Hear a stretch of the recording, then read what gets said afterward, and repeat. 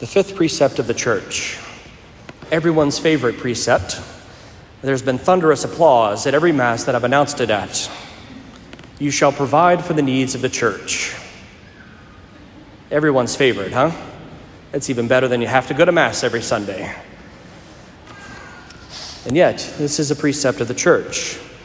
Of the 6 things that Mother Church had given to us as the things that are the very necessary minimum for us to maintain our spiritual state and to be active members of the body of Christ, simply in short, to be practicing Catholics, it is for us to ensure that one of these things is to provide for the needs of the church.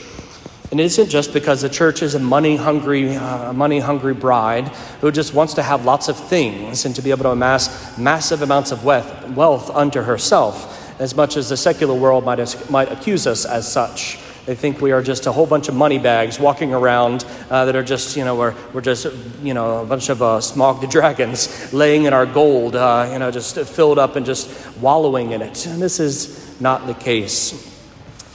Rather, Mother Church tells us to be able to provide for the needs of the church and in the sense of offering something of our time, something of our gifts, and something of our financial gifts.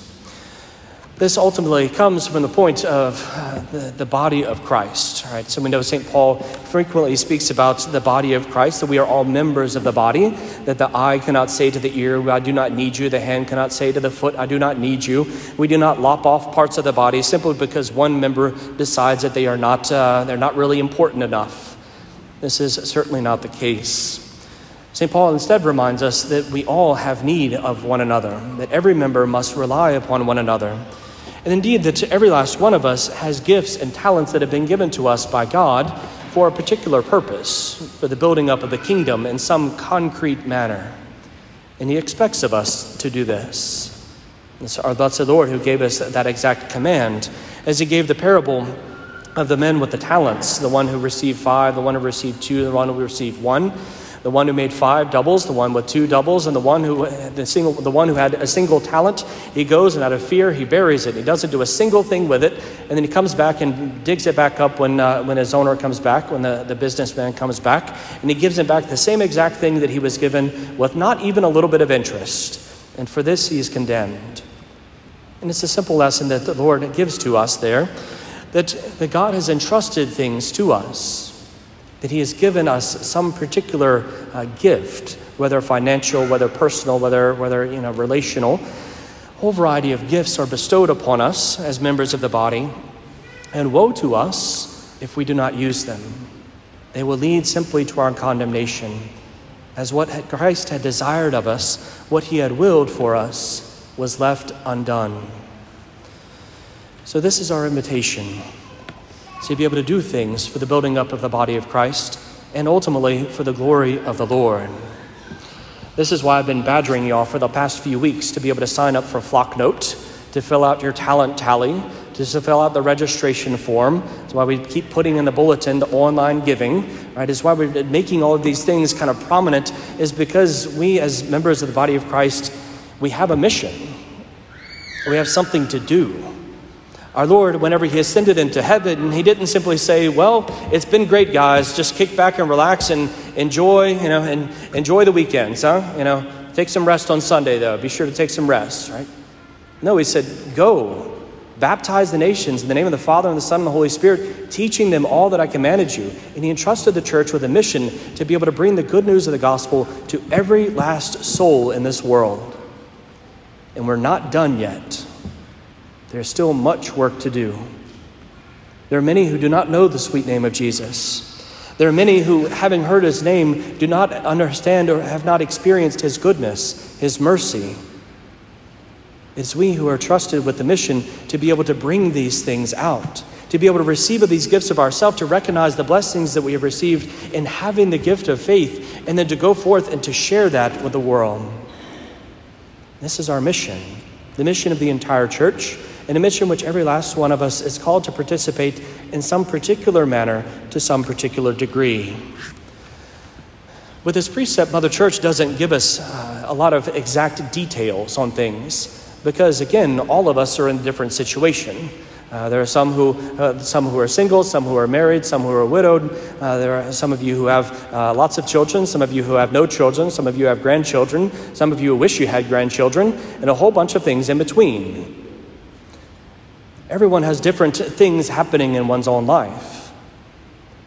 The reality is that in the end, whatever our life looks like, it is we who are entrusted to the good Lord to be able to spend some time considering how it is that we make a gift of ourselves to the church. This was the invitation of St. John Paul II in his document Redemptoris Missio. A document that means the mission of the Redeemer. And so it's a document on Christ. What is the mission of our blessed Lord? And it's an entire document on the aspect of evangelization, of going out and the mission ad gentes, the mission to the peoples who have not yet heard the word of God. And as he speaks of this, he also talks about the mission, just kind of broadly speaking, that is now that of the church, because the mission of Christ has been given to us. And in the 74th section of that document, he's speaking about particular ministries, and he's speaking about catechists and the role of catechists in the local church, the role of catechists, how important they are in imparting the faith and bestowing the gift of faith. And yet, he says, but not only the catechists. And he goes down a whole list of people who are involved in the various ministries of the church. He says, those who are involved in the sacred liturgy, those who are involved in the charitable works, those who help with the administration, those who help with just the ordinary functioning of daily life in the offices and these kinds of things. He says all of these are important and necessary ministries in the body of Christ, the church. And he concludes that paragraph listing a whole variety of ministries with a simple statement, but an important one. All the members of the laity ought to devote a part of their time to the church, living their faith authentically. All the members of the faithful ought to devote a part of their time to the church, living their faith authentically. The reason he says this is because if we are to do something for Mother Church, it usually takes some time, right? And so if we are to devote some time to Mother Church, to be able to live our faith, lest we simply become parasitic who come and receive and take, but never actually give nourishment to the rest of the body. He says, lest we become that, we are called to give something of ourselves back to the church for the continued moving forward of the mission of Christ. And so it's important for us to make time. We usually don't just find time. Most of us don't have plenty of extra free time. We're just looking to fill with things. But we make time for the things that are most important for us. And if the church is important for us, then it's for us to be willing to set aside time for her, to be able to do something for her. What this looks like for each of us is different. The amount of time that each of us sets aside is different. But it is important for us to do something, to be willing to set aside time to be of service to our blessed Lord. And that means then necessarily that we use the gifts that have been given to us to do something with that time. This is one of the great treasures that I've been blessed to see happening within our own community in recent weeks. How a variety of things are able to happen when a person who has a particular skill set that I myself do not possess is able to say, hey, Father, I would like to take care of this project. We would like to do this thing. Go ahead. And beautiful things begin to happen. Simply because someone has a skill set, someone has a gift, and they see a need in the body of Christ, the church, and they go and they do something about it. Tremendous things happen when we simply allow ourselves to be at service of the body of Christ, the church, at service to the world through the church, whenever we recognize the gifts that we have and are willing to put them to use in the community. This is something that glorifies the Lord because we see the tremendous variety of gifts that are present in the church, and we see just how incredible God is in giving each of those individual gifts. So also we build up the body of Christ. We nourish one another. We serve those who are in need. How many times it is that our blessed Lord, whenever we are in need, he does not simply do things himself, but he does them through another person. And sometimes we are the other person who is being the instrument of Christ for someone who is in need. It's these things that our blessed Lord entrusts to us, is to be able to devote ourselves to these things in a spirit of generosity. Again, according to our ability, according to our state in life at a particular time, but to be willing to give of ourselves shows our blessed Lord that he is important to us, that he is among the most important things, hopefully the most important thing in our own lives. The third piece is a reality of one's own treasure, or financial giving, tithing. This is something that we don't like to talk about. I myself don't like to talk about money. I would much rather just trust that you good people are benefited by your presence here at St. Agnes, that you derive some spiritual good, some moral good, some human good from being here, and you respond in kind to be able to show your gratitude for God and your hope that this place will keep existing in the form of financial giving.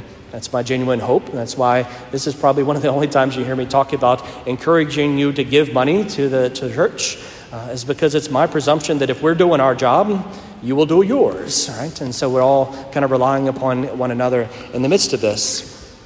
But a few things as regards the financial giving is one, it's important to recognize that the church relies upon the tithes of the community.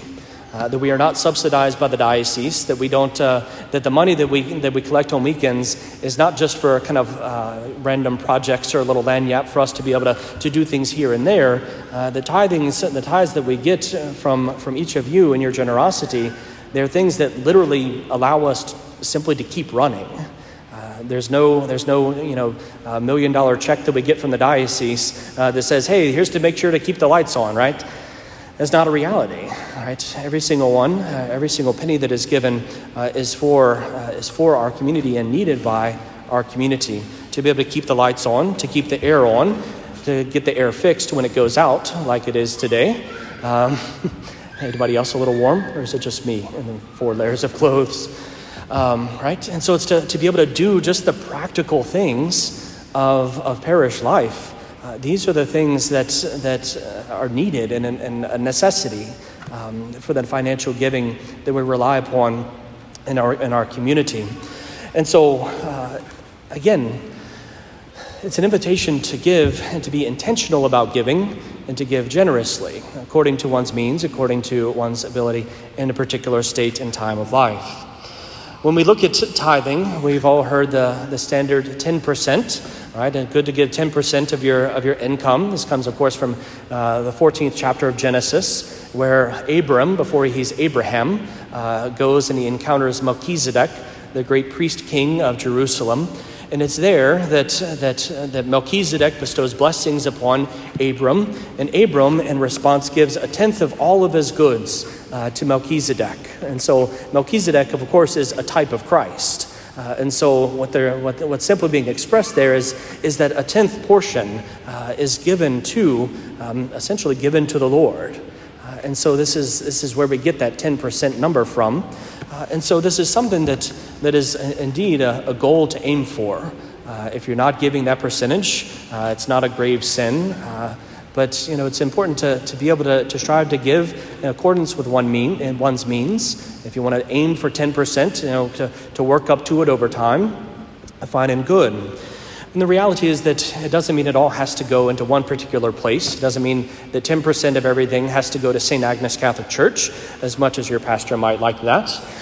But it's to see that it's to be given to the Lord, kind of broadly speaking. And so I know there are many of you who support various charitable works, those of you who support religious communities, those of you who support the poor in concrete ways by giving things personally, in hand to another person. And so it's to be able to recognize that these also are ways in which we can be generous, that we can give a portion to one thing, a portion to another, a portion to another. And so it's kind of generally just a good principle to be able to make sure that we're doing something, right? That we're giving something of ourselves, something of our finances, according to our means, again, that we're able to offer these things to our blessed Lord.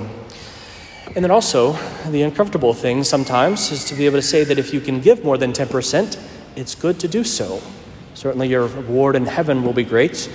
And we see this partly an example from Zacchaeus. Everybody loves little Zacchaeus, right? The man who was short of stature. So in order to see our blessed Lord, he climbs up in the sycamore tree.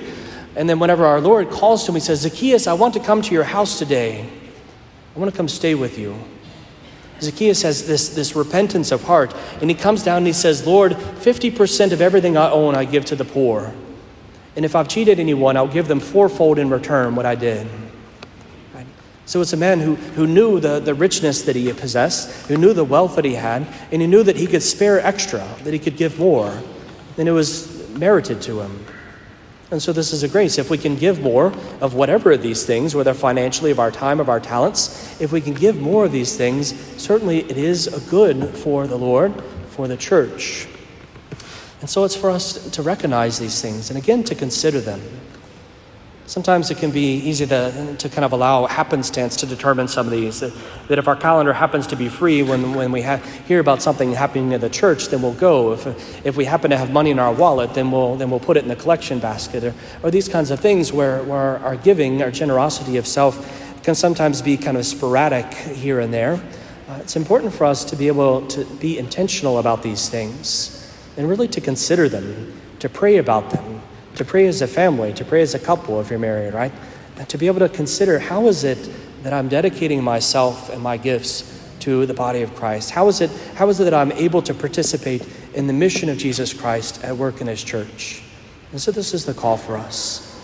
The precept is there to provide for the needs of the church. And it's because we have a mission. It's because God has so greatly blessed us with tremendous gifts, and he calls us to take part in his mission. Not simply for the role of salvation to be something reserved to himself and we just get to be innocent bystanders to watch, but we get to take part in it, to take part in the salvation of souls. And as we do so, we grow in virtue ourselves. To give generously of ourselves is to recognize that we are able to detach more and more from the things of this world, not to be controlled by them, but to be freed from them. To detach from these things, to detach from possessions, to detach from our own will, is ultimately to allow ourselves to be more perfectly attached to the will of our Lord. And so as we offer this Mass, we pray that the Lord might fill us with his holy joy as we celebrate this Laetare Sunday in the proximity of the Paschal Mysteries. We pray that the Lord would continue to draw us close to himself, to help us to see the gifts that we ourselves have first received from his hands, and to give generously in service to him in the mission entrusted to us.